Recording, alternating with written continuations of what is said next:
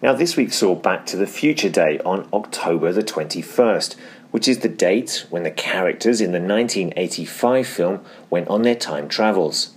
To celebrate this classic movie date, we're going to take a look at what football may look like in 30 years' time. But first, we'll take a look back at what football was like 30 years ago in 1985.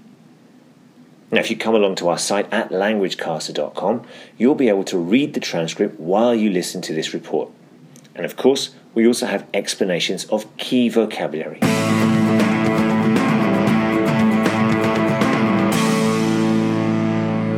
World champions.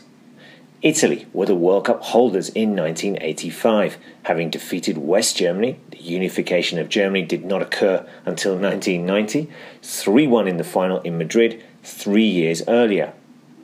The 1986 World Cup qualifiers were taking place in and around October 1985, and England, Scotland and Northern Ireland all managed to make it through to the 24-team competition the following year, and they were joined by eventual winners Argentina and debutants Denmark and Canada. English football.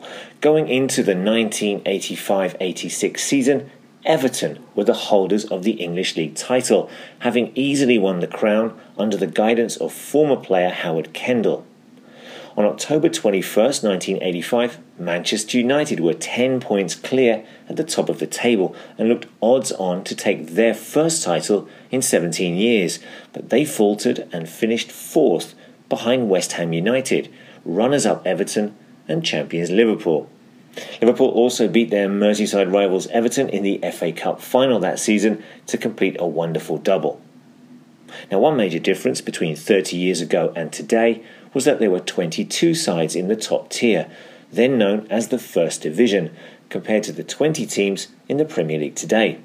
And that season saw teams such as Ipswich Town, Birmingham City, Oxford United, Luton Town and Sheffield Wednesday all playing in the First Division. I wonder when any of those clubs will make a return. European football. Now, the holders of the European Cup on October 21st, 1985 were Italian side Juventus, after they had defeated Liverpool in the final in Belgium.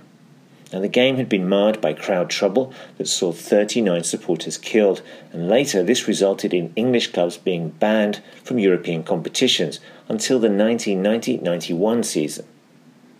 The holders of the European Cup Winners' Cup, a competition that now no longer exists, at that time were Everton, while Real Madrid were UEFA Cup champions. Looking at the top of the tables around Europe on October 21st, 1985, Real Madrid were 3 points clear of Valladolid and Sporting Gijón, while Juventus were top in Italy and Werder Bremen were 2 points clear of Borussia Mönchengladbach. Rules. The whole organisation of English football changed in 1992 with the founding of the Premier League. So, back in 1985, things were much simpler. England still had 4 divisions, but they were known as Division 1, Division 2, Division 3 and Division 4, with no such thing as the Championship, League 1 and League 2 to confuse everyone. And of course, there were no such things as playoffs either. In 1985, only the English First Division, among the top leagues in world football, had adopted 3 points for a win, and it was not really until the 1994 World Cup that other major leagues decided to use this now common format. 2 other big changes have occurred since the 1985 season. Tackling in that season was much different than today, as football was very much a contact sport. It wasn't until the 1990s that the tackle from behind was banned, and forwards all over the world breathed a huge sigh of relief. The other major difference between now and then was that goalkeepers were able to pick the ball up after a back pass from one of their own players. This is now not allowed, and since the rule change, it could be argued that football has definitely got a lot quicker and better to watch. The world's best player. It might be hard for some to believe, but UEFA president, currently suspended Michel Platini, was one of the greatest players in world football, and in 1985 he picked up his 3rd Ballon d'Or in a row as the best player in Europe. The then Juventus player was at the top of his game and had helped France become European champions in 1984 and his club side win their first ever European Cup the season after. But perhaps the best player in the world that year, and maybe for many more years to come, was Argentina and Napoli star Diego Maradona, who in 1985 was in his second season at the Italian side and about to help his national team become world champions the following year in Mexico.